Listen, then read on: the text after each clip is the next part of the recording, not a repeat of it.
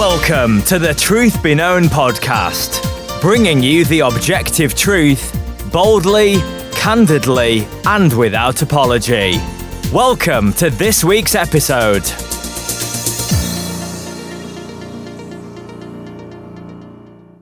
Welcome back to another episode of the Truth Be Known podcast. I'm Nathaniel Jolly. And I'm Eki Tepsapornchai.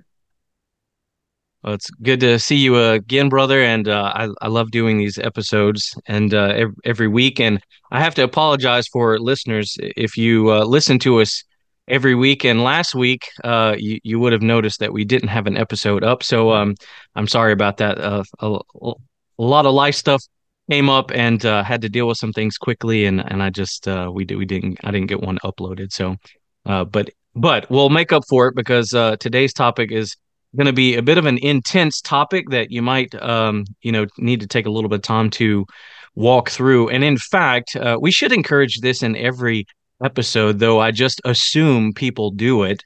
Go ahead, and if you're listening to this and you're sitting down and you can open up your Bible and try to follow along with us in some of the passages.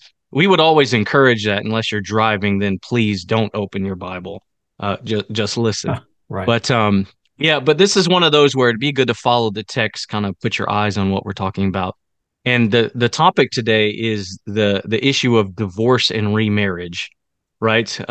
This is one of those topics where it's instantly, as soon as you say those words, in most people, thoughts come up, emotions come to the surface.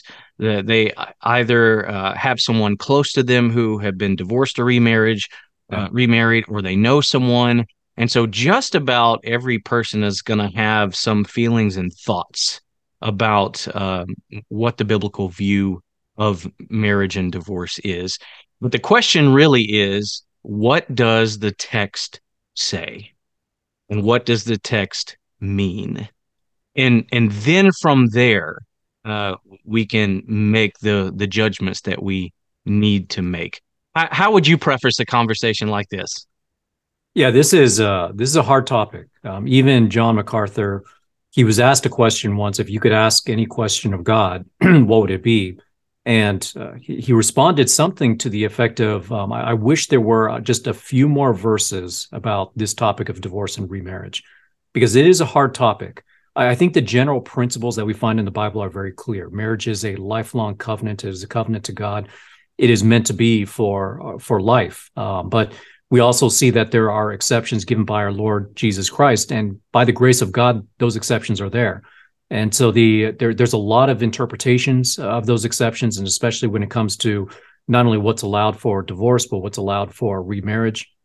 And I think we're probably going to say this a few times in this podcast, but this is where it's going to be very important, if you're in these decisions, to work very closely with the elders of your church, to make sure that they're involved in any counseling that's going on, any kind of work of reconciliation that's going on, or at least trying to discern what's happening and what are the biblical allowable options on the table. So this is a very difficult topic, and it's one that, I would hope that no one would have to go through, right? If two people are both in Christ, as my pastor Bill Shannon used to say, if two people are truly in Christ, you have everything you need to make the marriage work. What often happens is that the world creeps in, or we might discover in a marriage that one person claimed to be a believer and really wasn't. So a lot can get in the way of that, and we hate to see that, but it's a reality, and we have to deal with what the text tells us. Yeah, and I think when we say things like it's a difficult topic, something that I've heard in the past is, well, and I've actually heard this about John MacArthur. Well, even John MacArthur says it's difficult, and maybe that means he doesn't really understand what Scripture says. No, I don't think that's what we mean. No. When we talk about it being difficult, I think the thing that makes it the most difficult is just very simply determining whether or not the details in the relationship fit where they fit in Scripture. So the challenge isn't necessarily in what Scripture teaches. I think we're going to see today that it is pretty clear. Yeah. What Scripture teaches is clear. I think the challenge is then looking at a relationship and saying, between two people, what are all the dynamics and where do these dynamics fit? And so because we're Yeah. dealing with Right. people and situations, that's where the difficulty comes in, is really making the judgment call whether or not this fits, where it fits in Scripture. And so I think that's what we mean. We don't mean that the Scripture is very unclear. No. We No. mean that working with two people, or a family relationship, sometimes it's hard to get to the details that would be able to allow us to place it clearly in Right. in Scripture. Would you agree with that? Yeah, it's working out. It's really the exception clauses, right? When we're dealing Yeah. with the exception clauses, what situations exactly fall under those exception clauses? The general principles as laid out by Scripture are very clear. I would agree with you on that.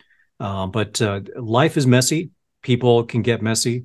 And as you would, anyone who's been in ministry long enough, you get to a situation where initially you wouldn't put it under an exception clause, and then you see something that's just ongoing and blatant over a long period of time.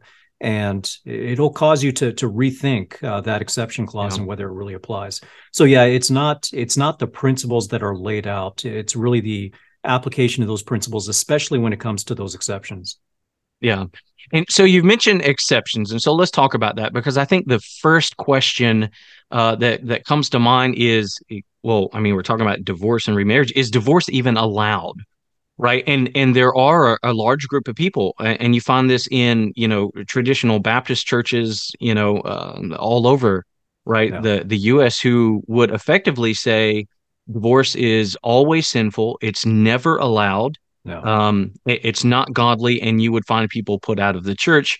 You would find people, not qualified to serve in any way in the church if there was any divorce of any kind for any reason. So we have that question. And I think that's where we really need to start. And to answer that question, all we really need to do is just read the text. So yeah. if you're going there with us, go ahead and turn to Matthew 5. And it's interesting because we'll find this duplicated in Matthew twice. Or one other time anyway. But Matthew 5, I want to just read kind of a lengthy portion because there's something at the beginning we're going to reference, if I remember to come back to it. 5:21 through 32. And this is kind of on the section of personal relationships. This is Jesus speaking. He says, "You have heard that the ancients were told, 'You shall not murder, and whoever murders shall be guilty before the court.' But I say to you that whoever is angry with his brother shall be guilty before the court. And whoever says to his brother, 'Raca,' shall be guilty before the Sanhedrin. And whoever says, 'You fool,' shall be guilty enough to go into the fiery hell. Therefore, if you are presenting your offering at the altar, and there remember that your brother has something against you, leave your offering there before the altar and go. First be reconciled to your brother, and then come and present your offering. Make friends quickly with your opponent at law while you are with him on the way, so that your opponent may not hand you over to the judge, and the judge to the officer, and you be thrown into prison. Truly, I say to you, you will not come out of there until you have paid up the last quadrans. You have heard it said, you have heard that it was said, 'You shall not commit adultery.' But I say to you that everyone who looks at a woman to lust for her has already committed adultery with her in his heart. But if your right eye makes you stumble, tear it out and throw it from you, for it is better for you to lose one of the parts of your body than for your whole body to be thrown into hell. And if your right hand makes you stumble, cut it off and throw it from you, for it is better for you to lose one of the parts of your body than for your whole body to go into hell. Now it was said, 'Whoever sends his wife away,'" and here's our primary text. "Now it is said, 'Whoever sends his wife away, let him give her a certificate of divorce.' But I say to you that everyone who divorces his wife, except for the reason of sexual immorality, makes her commit adultery. And whoever marries a divorced woman commits adultery." And so there's our primary text. So it was a long text, but there's some things that we'll probably get into and reference back at the beginning. But I think the answer to the first question we just simply find in the text, Yeah. right? Jesus says, "Except for." Yep. In other words, there is a provision, right? An exception. This is why we call these the exception clauses. And so it it it is an unbiblical position to say that there is never an acceptable reason for divorce, because Jesus here makes that very plain in the text. Yeah, we have to recognize that these are the words of our Lord Jesus Christ. And if there is no exception, why would he say this? Quite honestly, if there is no exception, there's no reason for him to even say this, except just to say that, well, divorce is never allowed, period. But he gives us this exception clause. So the task that we have as people who want to understand God's word is to try to understand, what does that exception clause mean and how do we apply it? Yeah. And okay, and remember, this is all framed with the understanding that God does hate divorce. And I think that's normally what comes into that question, right? Yes, God does hate divorce. And yet, because of the hardness of men's hearts, the wickedness of men's hearts, and I think it was John who elaborates on that, if I'm not mistaken. Because of that, there are these exceptions, but they are there. And so to take a view that it doesn't matter why a divorce happened. It's just wrong. That's an unbiblical view, and it's antithetical to the teaching of Christ here. Even though we understand God still hates that it exists, right? So I think that's the primary issue here. I don't think we need to belabor that point. It's pretty No. clear in the text. In fact, you see this again repeated in Matthew 19, 3 through 10.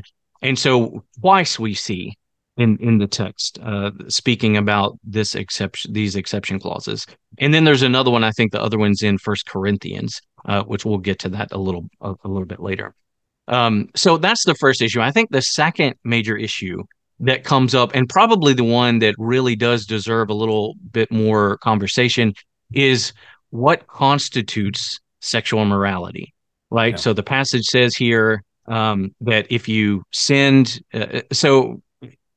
now he's speaking to the Pharisees, right? So he's speaking to men, right? I think we understand that. So the principle here is for either party, right? Whoever sends his wife away, let him give her a certificate of divorce. But I say to you that everyone who divorces his wife, except for the reason of sexual immorality, makes her commit adultery. And then whoever marries a divorced woman commits adultery. We're not specifically talking about women here. Jesus is talking to a group of men. No. So I think the application is whether it's the husband or the wife. Right. So just in case that's confusing to anyone out there. But then let's talk about this idea of sexual immorality. So we have an exception, and the exception here is sexual immorality, which the word used here is porneia.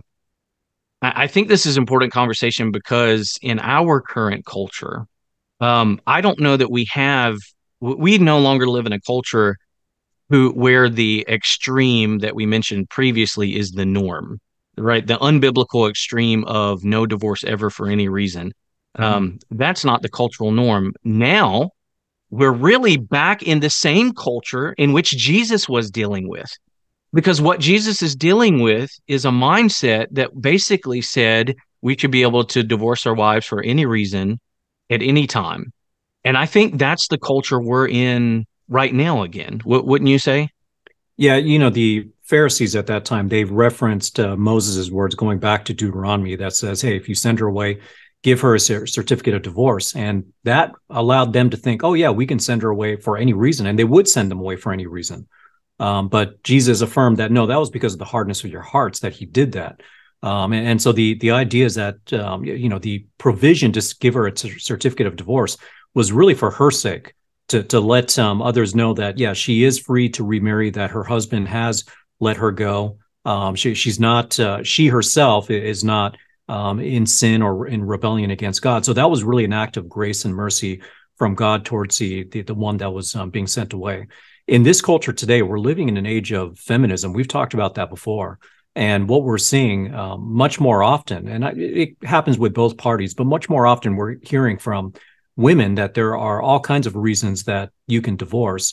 And it's no longer even a big deal. I think if we were to look at the survey amongst those who proclaim to be Christians and you ask them if it really is a bad thing to divorce, majority of them probably say no. And when you look at the number one reason why people put down on divorce papers why they're divorcing, it's irreconcilable differences. And that's even with those who claim to be Christian. So yeah, we're back in that culture today where divorce appears to be or feels like or is actually being pushed as much more the norm than two people who stay married for the entirety of their lives.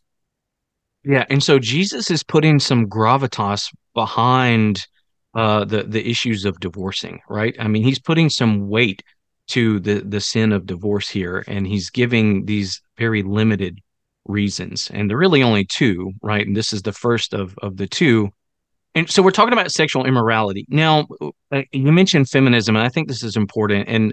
And maybe we'll end up having a little bit of a discussion here and kind of working through this. But there are groups of people who would look at this and they would say, well, sexual immorality could be anything. And by the Yeah. way, in verse 28, Jesus himself said, "But if anyone looks at a woman with lust, then he's already committed adultery in her heart." So we're in a culture absolutely where it Yeah. would be very easy to find a woman or maybe even a man, but it would be more common for a woman to say, well, we're at the beach and my husband's gawking at these women and, we have all these other issues, but clearly he's committed adultery in my heart. And Jesus says I can divorce him Yeah. because he's committed adultery. Right? That's Right. sexual immorality.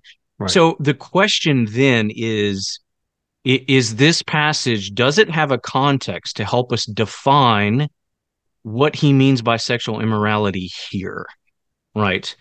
Because Jesus also talks about, and this is why we read from where we read, that if you have hatred in your heart for your brother, then you're actually a murderer. And Right. so, is there a difference between, a murderous thought in your heart, which is, the heart sin of murder, and the physical sin of murder, or are they exactly the same? Because we would apply both of these things, right? We have Yeah. them all in the same kind of passage. So, help us understand, how are we to understand in this in this verse, what does sexual morality constitute, and maybe what does it not constitute? Because again, in our culture, Yeah. we're always looking for the easiest way out to be able to say, well, but this text said, therefore I can just divorce. Because you can make the argument that just about every man at some stage in his life, right, has struggled with lust, and so Yeah. therefore, can any woman just divorce anytime they want? Right. Yeah, and when you look at this Sermon on the Mount and these examples that Jesus Christ gives, you're right. There is an error of equivocation here that we don't apply evenly if we make that kind of argument. Because even in the Old Testament, when you go back to the Old Testament, it was very clear that there were certain sins that were worthy of stoning, right? Yeah. And there were certain sins where the solution was reparation, and cleansing, getting clean, and all that kinds of stuff. So not all sins were equal according to the Old Testament. Now, if we're saying here that, for instance, anger is essentially the same as murder, and we would argue that it is the same in terms of how it starts in the heart, the intent that starts in the heart. But Jesus is not here saying that, oh, well, now everyone who has ever gotten angry at his brother needs to be stoned to death. No, he makes references to fiery hell. This is talking about eternal judgment, right? So this is the judgment of God against us, not how we implement it here and now. So what he's pointing out is that those sins in the heart are how these actions start out. So even if you're angry, well, it's like murder to God, but that's not saying that it's the same thing as murder, because someone who gets angry and then stops and rebukes himself versus someone who carries it out all the way to murdering someone, we're not going to stand before someone and say, well, oh yeah, they did the exact same thing. No, they didn't do the exact same thing.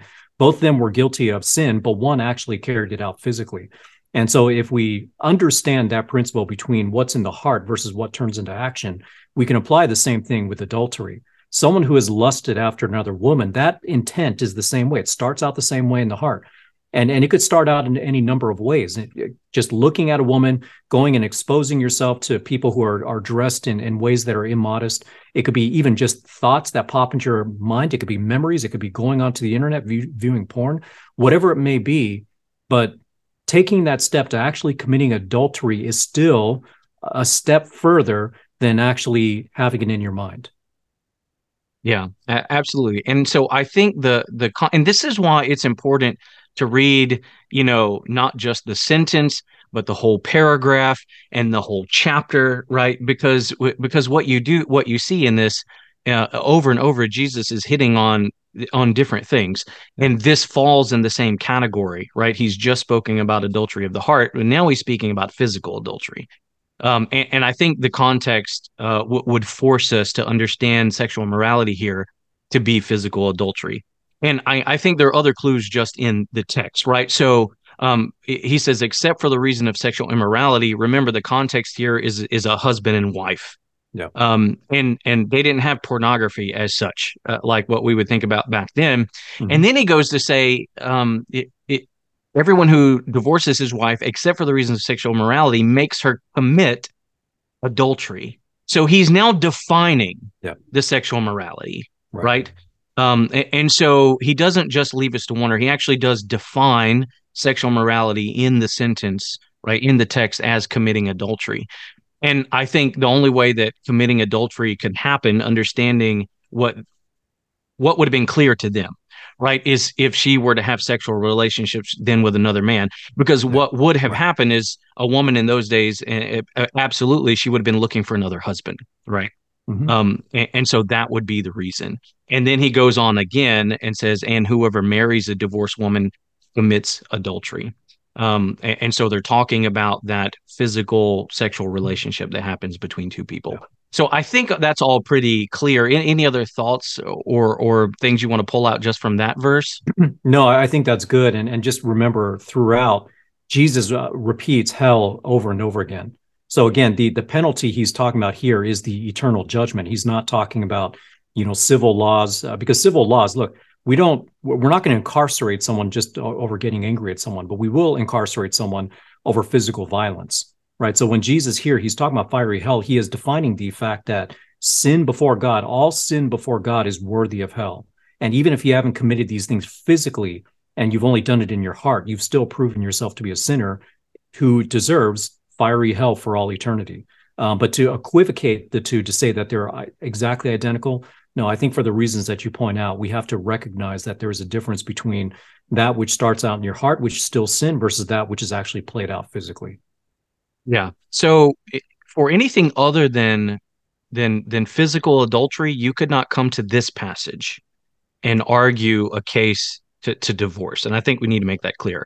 Now we'll talk about some details in another passage, but for this one, right? You couldn't argue. I don't think you can argue for pornography. I don't think you can argue for kind of emotional type stuff.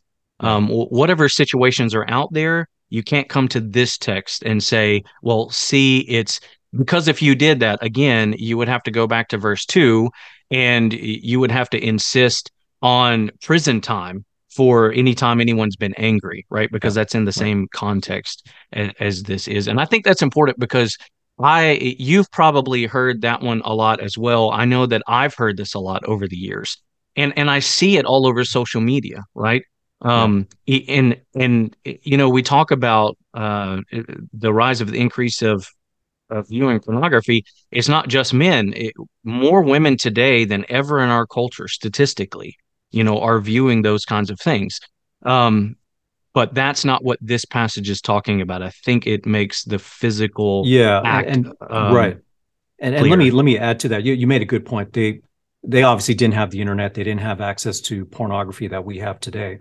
But people will make the argument that, well, pornography comes from that word porneia, and indeed it does. But what makes it pornography first and foremost is that people are actually committing adultery with each other. I mean, that's literally what pornography is. What you're Yeah. watching people commit adultery with one another, and then people are viewing it for their own lustful purposes. But it starts with people who are committing indecent acts for the world to see. Yeah. And again, he defines that for us in the text as committing adultery, right? So I think we pretty much covered that.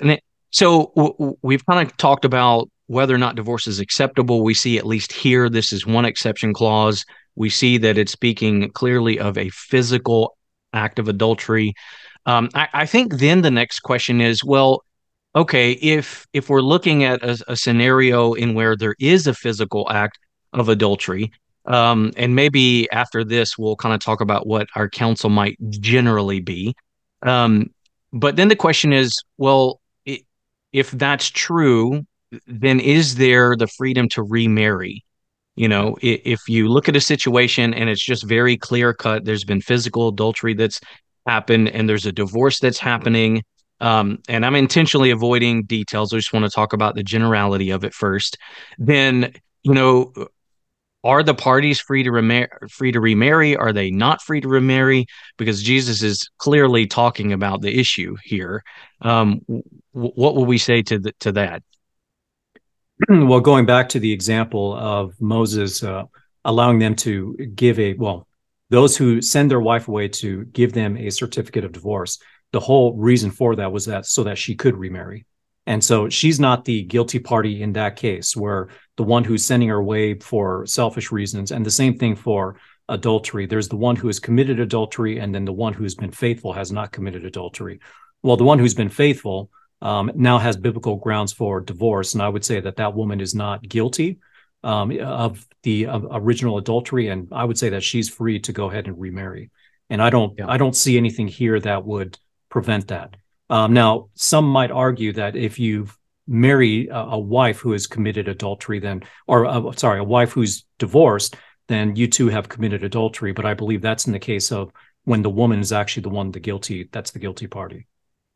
Yeah, and I think that's a good distinction, because that is specifically what the verse is speaking of, right?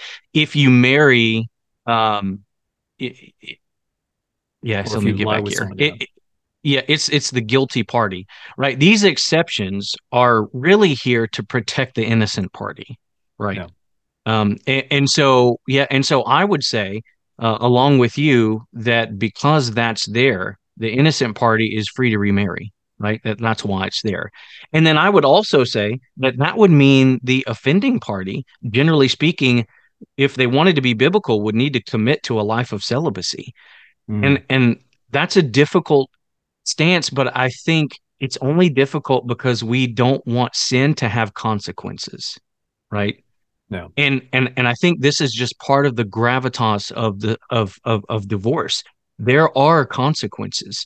And for the guilty, the consequences could be an entire lifestyle change, right? To be right before God. Maybe we can get into some details as we go later on.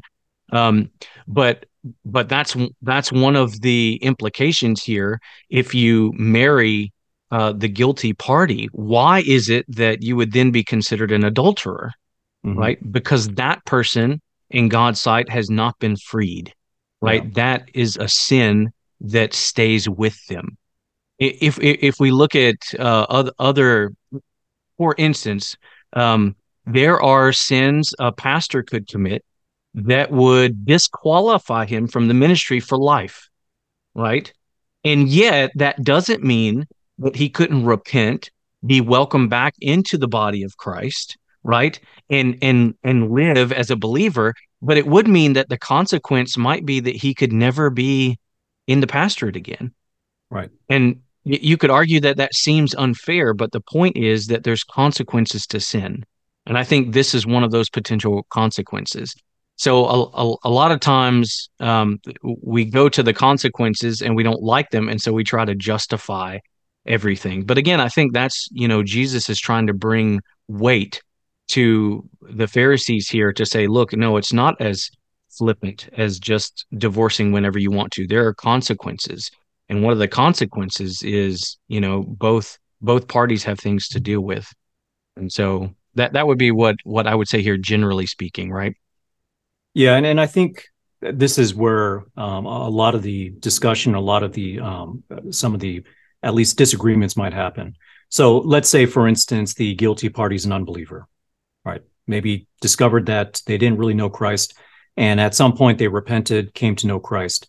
I guess the question that matters to me most as the pastor is, how do I counsel that person? Right. How do I encourage that person? Well, first of all, I would encourage that person to do everything he can to win his wife back over. Right. Yeah. Win her over. Even if you've gone through a divorce, win her over, bring her back, resume that marriage, do everything you can to care for her the way you've been commanded to care for her.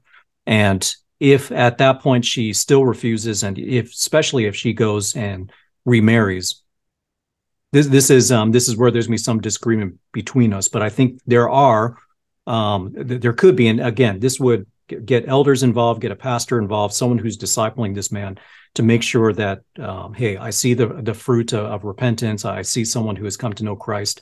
I see someone who has tried to do everything to do the right thing. In that case, I would not stand against that person remarrying. But I would also understand someone whose conscience informed them that no, he can't get remarried. And if in the case, let's say you're against it. Let's say, okay, you absolutely should not get remarried. Well, if he does get married, at that point, he needs to stick with that marriage, right? So I don't think anyone would say that even if he's not allowed to get remarried, that if he gets remarried, he must divorce that woman. I don't think anyone would make that argument. Yeah, I would agree you can with argue that's a mistake, but at that point, now you have an obligation to that woman that you have married, or if it's a case of a wife, that husband that you've married.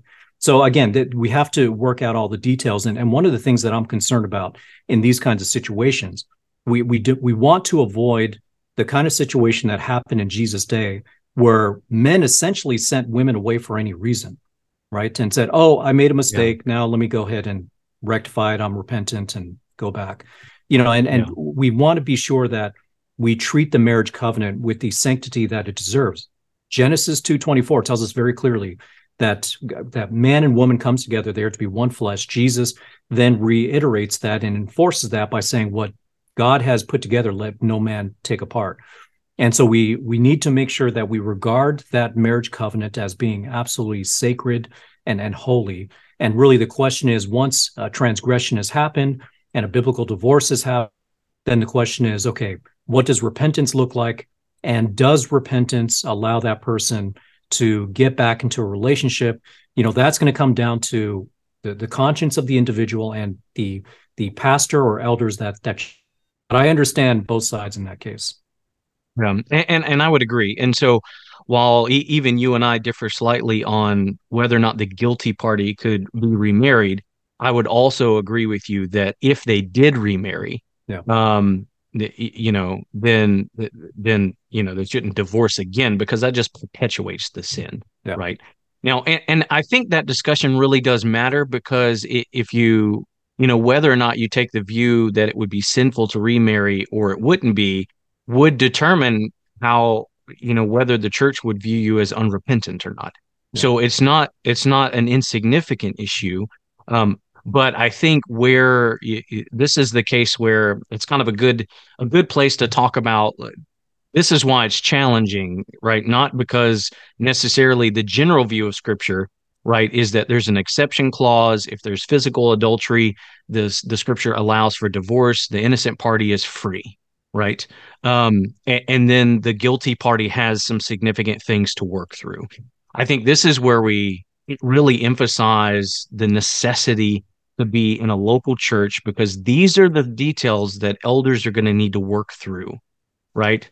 They've got to dig in and get details. We have to start, I think, with a clear understanding of what Scripture teaches generally, because if we start with the situation, then we start interpreting our emotions into the text, and we're going to get it wrong, because we're going to find things that we want to find. As opposed to being submitted to elders who are a little bit emotionally removed from the situation, who can approach it from the text and then get the details that are needed to discover, well, so for instance, if a man were to come to me and say, look, my wife's watching pornography all the time, I'm going to divorce her for sexual immorality, I'm going to say absolutely not. It's a problem. We need to deal with it. There are sin issues, absolutely, but you can't. But this text doesn't allow for that, because it's not what it's speaking to, right? And so those are the details that you really can't deal with on a podcast, right? Or a general sermon on these texts. You need to know the general principles, because I think a lot of people just even knowing the general principles would stop a lot of divorce for those who genuinely care, right? But then you have those other details. Yeah, and this is, let me exhort those who are listening who are pastors and elders, you have to get involved. When any kind Absolutely. When a couple comes to you and you're sensing these kinds of issues, you need to get involved, and you need to try to do whatever you can to make sure that couple is going to glorify God, regardless of what has happened. That if you're not doing that, you're not shepherding. This is what shepherding is all about. We are shepherding the flock to glorify God. And let me add this also, when it comes to the exception clause, do not mistake the exception clause for being a command to divorce. Okay, so I Yeah. mean, if adultery has been committed, it is not a biblical command that the two should become divorced. And in fact, I often try to recommend that the two continue to work on their marriage and work things out. Now, in the case of adultery, no question that whoever committed the adultery has committed sin. No question about it. And I would not blame that party. However, there are usually sin issues going on in the marriage that has led up to that situation that maybe could have been avoided if both people approached things in a godly way to try to live out the roles given to them. So just to put this into another perspective, they say that in general that when men commit adultery, it's usually more for physical reasons. When women commit adultery, it's more for emotional, relational reasons.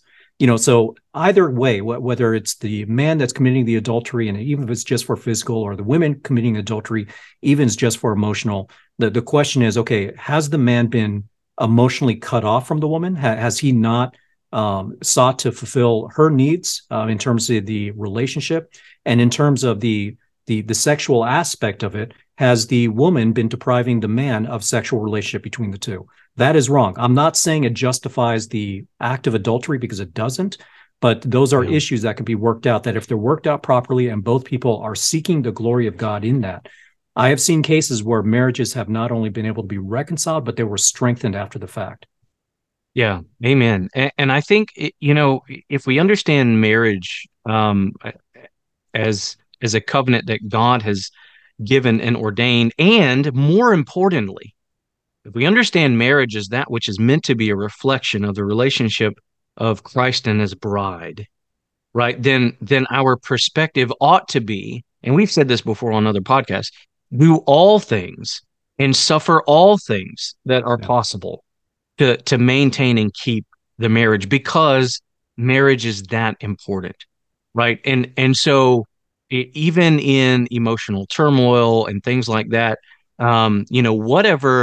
whatever you can endure it for the sake of the value of marriage and what it's meant to be a reflection of. Yeah. And that ought to be I think the Christian's first and primary thought is that marriage is meant to be a reflection of what we see in Christ and his bride, and therefore it's worth maintaining at all cost. That ought to be the heart attitude, right? And again, we don't want to get into the nuances of all kinds of things, but it should go without saying that if there's threat of life, you call the police. If there's laws being broken, you call the police. If there's, genuine safety issues, get to safety and then call the police. Those things should be kind of common sense. But outside of those issues, we ought to be willing to endure, right, hardships in marriage, and even unfair and sinful hardships in marriage, for the sake of what marriage is meant to be and the picture that it's meant to reflect. And I think and that's why we would encourage, folks to stay married. But we also, and even though we have that high view of marriage, we can't then pretend these exceptions don't exist, because they do, and we need to be faithful when they're there. Yeah, just to add to what you said, all great comments. When it comes to marriage, think about the picture that Paul paints for us. I mean, in Ephesians chapter 5, from verses 22 to 33, he gives several commandments, one to wives and then a number of them to husbands. But at the end of it, he says, verse 32, this mystery is great, but I'm speaking with reference to Christ and the church. And so the sanctity of marriage is this. Marriage was created as a picture to the world of the marriage between Christ and the church. Okay, let me repeat that again and help you understand that. Paul is not saying that the marriage of Christ and the church is a picture of actual marriage between husband and wife. He's saying that the marriage of husband and wife is a picture of the marriage between Christ and the church. So in other words, the truth, the foundational truth here is the truth of Christ and the church. And think about the security we have in Christ. Think about the commitment that we have from Christ, that he died for our sins, right? And he stresses over and over again, especially you look at passages like John chapter 10, where he says, those who are my sheep shall never perish. They're going to be in the hands of my Father. My Father's more powerful than I, and they will never perish. So when you think about the security between the church and Jesus Christ, and think about Romans 8, the end of Romans 8, where Paul says, who can separate us from the love of Christ? And he goes through a whole list of things that says none of these things will ever be able to separate us. So that picture, that security between the church and Christ is supposed to be pictured. It's supposed to be illustrated through our human marriages. And that is why in our human marriages, as you said, we seek to endure all that we can for the glory of God. And this is on both sides, because it's not just, you know, a lot of people will go to the woman's side if she's being verbally abused or she's being emotionally neglected or whatever. But I am counseling, and I've seen situations where men are harshly treated by their own wives. They're regularly emasculated, they're insulted, they're disrespected, and it's hard. I mean, it is hard. And the same thing for those husbands. I'll tell them, look, you don't have a grounds for divorce. You need to work this out. You need to do this in a way that's going to glorify God. So we endure as much as humanly possible. But remember, when I say humanly possible, God is the one that gives us the strength to endure all things that he has called us to do.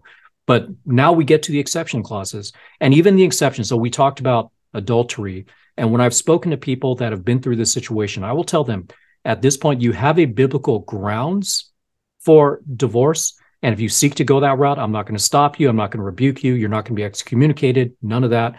But I would still prefer to see you try to work this out. So it's one of those things where I'll tell them, look, you have the biblical grounds, and it's not going to affect your standing within the church.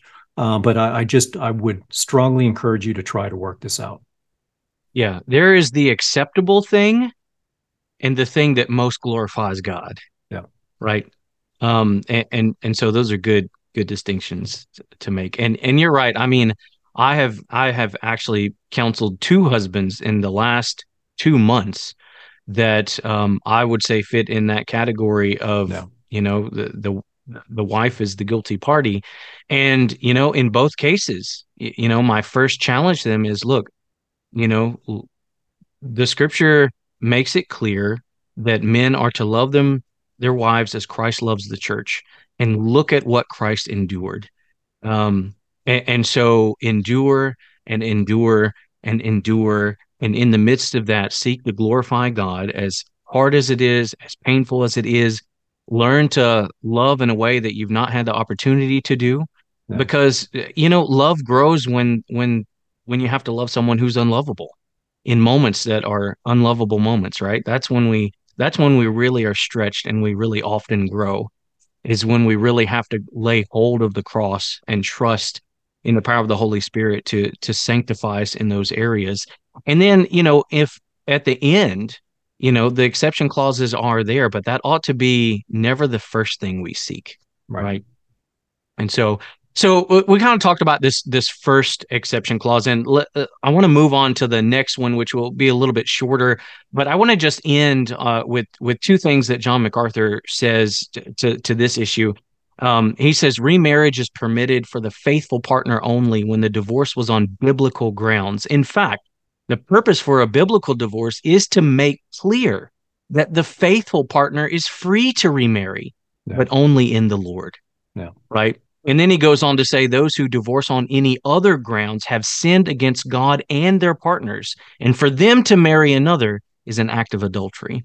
And so just some good commentary there. So that's the first exception. Now, the second exception we find in 1 Corinthians 10, and this is what we often call abandonment exception, right? Let's talk a little bit about that. Let me go here and just read these 6 verses, and then maybe you can just kind of jump in and help us dissect a little bit. So 1 Corinthians 7, 10 through 16, if you're following along with us.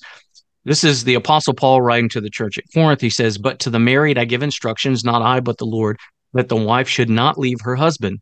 But if she does leave, she must remain unmarried, or else be reconciled to her husband, and that the husband should not divorce his wife. But to the rest I say, not the Lord, that if any brother has a wife who is an unbeliever, and she consents to live with him, he must not divorce her. And a woman who has an unbelieving husband, and he consents to live with her, she must not divorce her husband.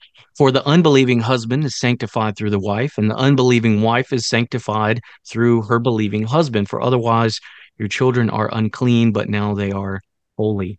Yet, if the unbelieving one leaves, let him leave. the brother or the sister is not enslaved in such cases, but God has called us to peace. For how do you know, O wife, whether you will save your husband? Or how do you know, O husband, whether you will save your wife? Yeah, those are pretty straightforward passages. And what we're learning there is that if you're a believer and you come to realize that your husband or wife is not a believer, or maybe during the course of the marriage you have come to know Christ and your husband or wife has not, what this is telling us here is that as long as your spouse wants to stay with you, you should remain married. You should remain married, and I think good instructions to follow would be, for instance, 1 Peter 3, where it talks about how a wife should treat a husband who's disobedient to the Lord. So remain married, do everything you can to be an example before that spouse, do everything you can to lead that spouse to the Lord. And I have seen many instances. Now, I always recommend against a Christian looking to marry a non-Christian. Okay, from the get-go. If you do that from the get-go, that is going to be disastrous, and it very, very rarely turns out good. But I have seen many cases where one party ends up getting saved, and through the devotion of that one party, the other person ends up getting saved, right? And that happens because the person starts to live out godly principles. They end up becoming a better wife or a husband, and the other person starts to realize what a blessing that is and wants to know more about this faith that has led them to become a better person, to be a transformed individual. And, within the marriage, I'll tell you this, there's no one who knows you better than your spouse, because there is no one who's going to spend as much time with you and see all of your strengths and weaknesses than your spouse. So if you are truly in Christ and you're being transformed by the renewing of your mind, by the working of the Holy Spirit in your heart, there is no one who's going to see that more than your spouse.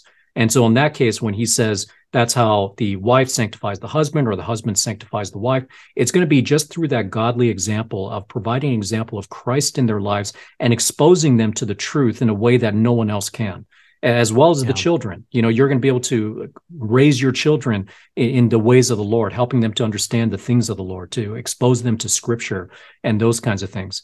So this is very clear. If you're with an unbeliever, as long as that unbeliever is with you, you do everything you can to love your spouse and even lead that spouse to the Lord, if not through words, then through your example, through your behavior. And then if that spouse leaves, then this is the one time where you are actually encouraged to divorce, which is basically, hey, the unbeliever wants to leave, let that person go. So that's an encouragement to say, okay, at that point, do not pursue him, do not chase that person. This is actually an act of grace of God in your life, and you're being freed from that responsibility. Yeah. And there's some important things here, because again, I think in our culture, even in the church, the sad reality is that we often try to insert whatever we can into one of these two exceptions to alleviate our conscience, right? And so there are all kinds of things that I've heard even pastors tell people, oh, yeah, well, your spouses abandon you, and so you can just divorce them. No. Again, this is defined. And the first command we see is that if they're willing to stay with you, then that's a command, right? To stay with them. Mm-hmm. And I think this is part of what makes it difficult, but we've got to just look at what the Scripture says and not try to insert or read our emotions or the difficulty of the situation into it first, or really ever. That's not a good hermeneutic. The hermeneutic of feelings will always twist the Scripture. And so we're talking about a physical abandonment here. If they're leaving, I think that's pretty clear in the text, from an unbeliever. But if they want to stay, the command is that you stay with them. Now, that's important because it doesn't say, and it doesn't even allude to, and there are no implications that would give room for, well, what if they stay and they're not emotionally engaged? Well, then you can leave. No, that it doesn't allow for that, right? If they're comfortable and they're happy or whatever, or they're just willing to tolerate staying in the marriage, the command for the believer is then to stay, right? And I think we oftentimes forget. You go to Ephesians, and we still have those commands, those instructions as to how a husband is to treat his wife. And by the way, that's whether or not they're saved is totally irrelevant. If they are your spouse, we have instructions on how to treat our spouse, Yeah. right? The husband's to love his wife as Christ loves the church. That's if she's the contentious proverb woman, I don't mean Proverbs 31, but if your wife is the wife it's like living under dripping rain, Yeah. That you dripping know what? faucet. Yep. Yeah, you're still commanded to love her as Christ loved the church. And, if the husband is an unbeliever and he's not emotionally fulfilling the wife's needs and all of that, but he's willing to stay, then the command is to submit to your husband as unto the Lord. No. And so we can't insert things, and this has been probably one of the most manipulated of the two that I've seen over the years. And this one usually comes across as, well, my husband has emotionally abandoned me. And Yeah. and I've even heard pastors say, well, he's living in relative peace, but he's emotionally abandoning you, so you can just divorce and be free unto the Lord. No, I don't think you actually can. I think Right. this is talking about the physical act of of leaving. I mean, that is the language actually, right? Yeah. It's the Yeah. unbelieving spouse saying, I want out of the marriage. Yeah. And when that happens, right, then it's not even just the freedom, but it's the let them go, Yeah. right? Right. And then, yeah, add to that. No, I agree completely, and that person, the believer in that situation, is free to remarry. So some will take that to the extreme that no, you're not even allowed to remarry. But Paul says here you are no longer under bondage, and the Yeah, word there is used. It's the same word as enslaved. yeah, Why would he use that if the person is no longer allowed to marry at that point? No, I mean yeah, that the idea there is that you're free now. You're free as if you're a single Christian, not married, and now you still have that freedom to go ahead and marry faithfully. Now, here's the thing too. As a pastor, and I'm sure you have experienced this, you felt this, Nathaniel. I'm very concerned about those who are trying to stretch the exceptions beyond what's actually there, and when they use that to justify their behavior, I that to me is a red flag for how their future marriage is going to be. yeah, Because if you're not faithful to God's word in the difficult situation that you're in, you're probably not going to be faithful to another situation that you get yourself in that you think is going to be a better situation. There's that yeah, kind of saying that the grass is always greener on the other side. But essentially, obedience to God, once we start to justify disobedience in one area, then we're going to start to justify it in other areas. And so to me, it's always a red flag, even if I'm talking to someone else who maybe meets someone who's gone through this situation. They're claiming that their husband has emotionally abandoned them, and so they've left the marriage, even though the husband is a provider in every other way. Physically, he's there, he's taking care of the kids, all that kinds of stuff. To me, I would advise against anyone trying to entertain even the thought of a relationship with a person like that, because they are putting their feelings first. They're putting it up front. And we know that yeah, in the scriptures that's a recipe for disaster. So these are not only just prescriptions from the Lord, but when people do not follow it, then it gets to a point where these are some serious red flags. I not only stand against it on the part of the person that wants to break free of a relationship like that, but I would stand against anyone who even entertains the idea of courting or getting to know someone with the idea of possibly getting married down the road.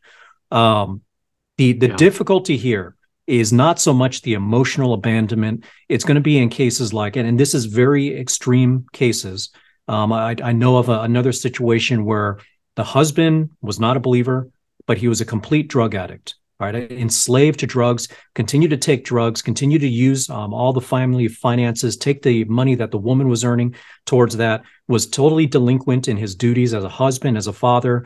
So he was there physically, but he was not there in any other way. He's essentially worse than dead weight.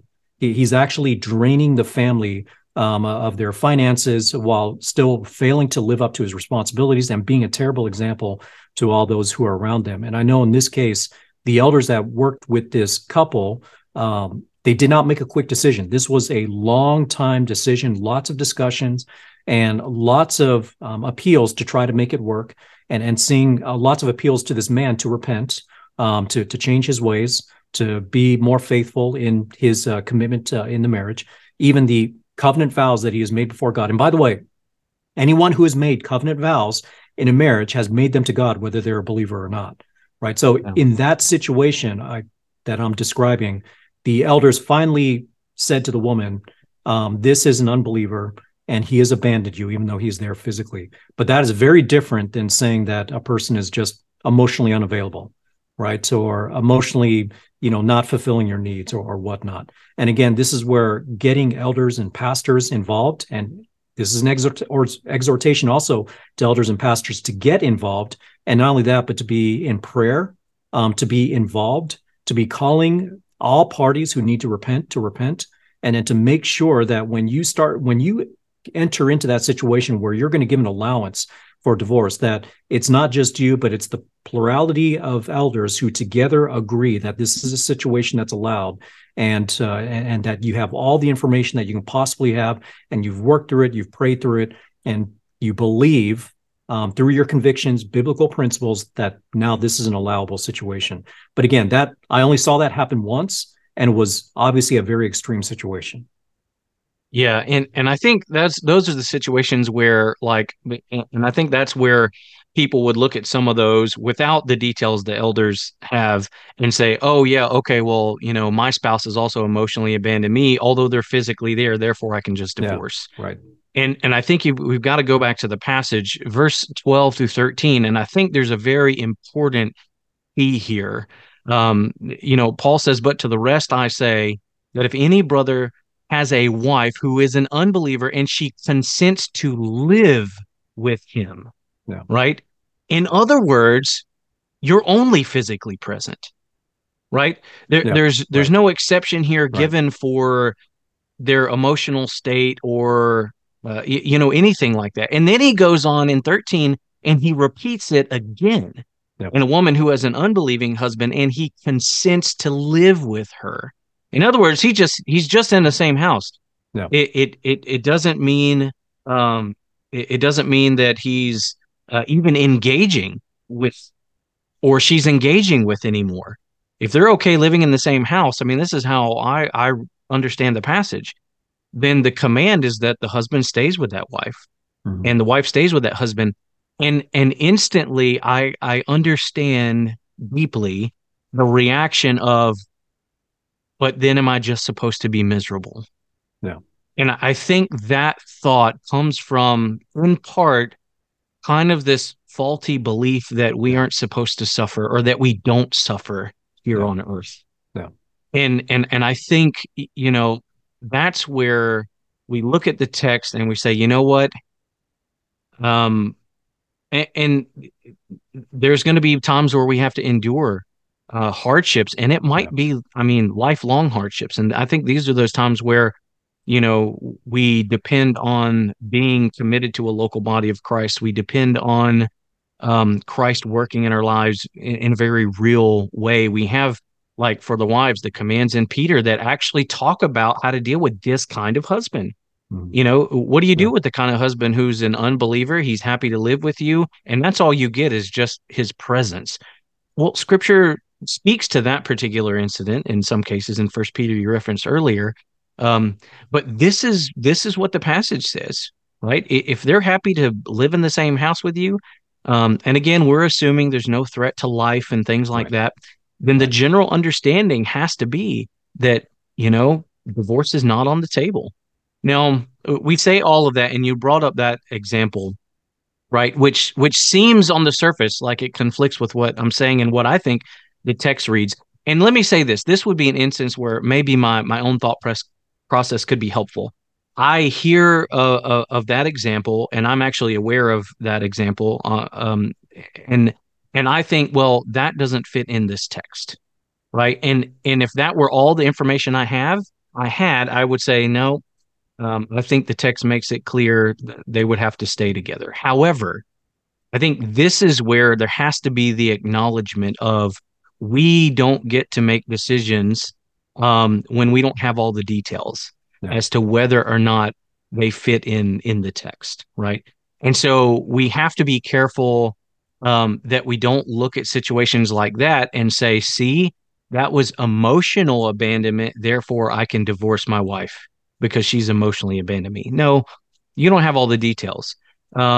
you don't know the conversations the elders have. You don't know, where that spouse fit within the life of the church and being disciplined or excommunicated, or you just don't have all those details. And those are the details that really matter. And they often are the details, well, they are always the details that determine whether a divorce fits in one of these exception clauses or not. And so at the end of the day, you have to be plugged into a local biblical church and working with elders in the midst of these situations, because there are only two exceptions: physical sexual immorality or physical abandonment. And everything else that throws in the need for genuinely nuanced details, those have to be dealt with among the elders in the church with the people involved, right? You can't assume and insert those things into the text because they're just not allowable. But they would make the difference, right, as to whether that constitutes sexual immorality, or the way the text, right, says. That was an easier one. This is the more difficult of the two, right?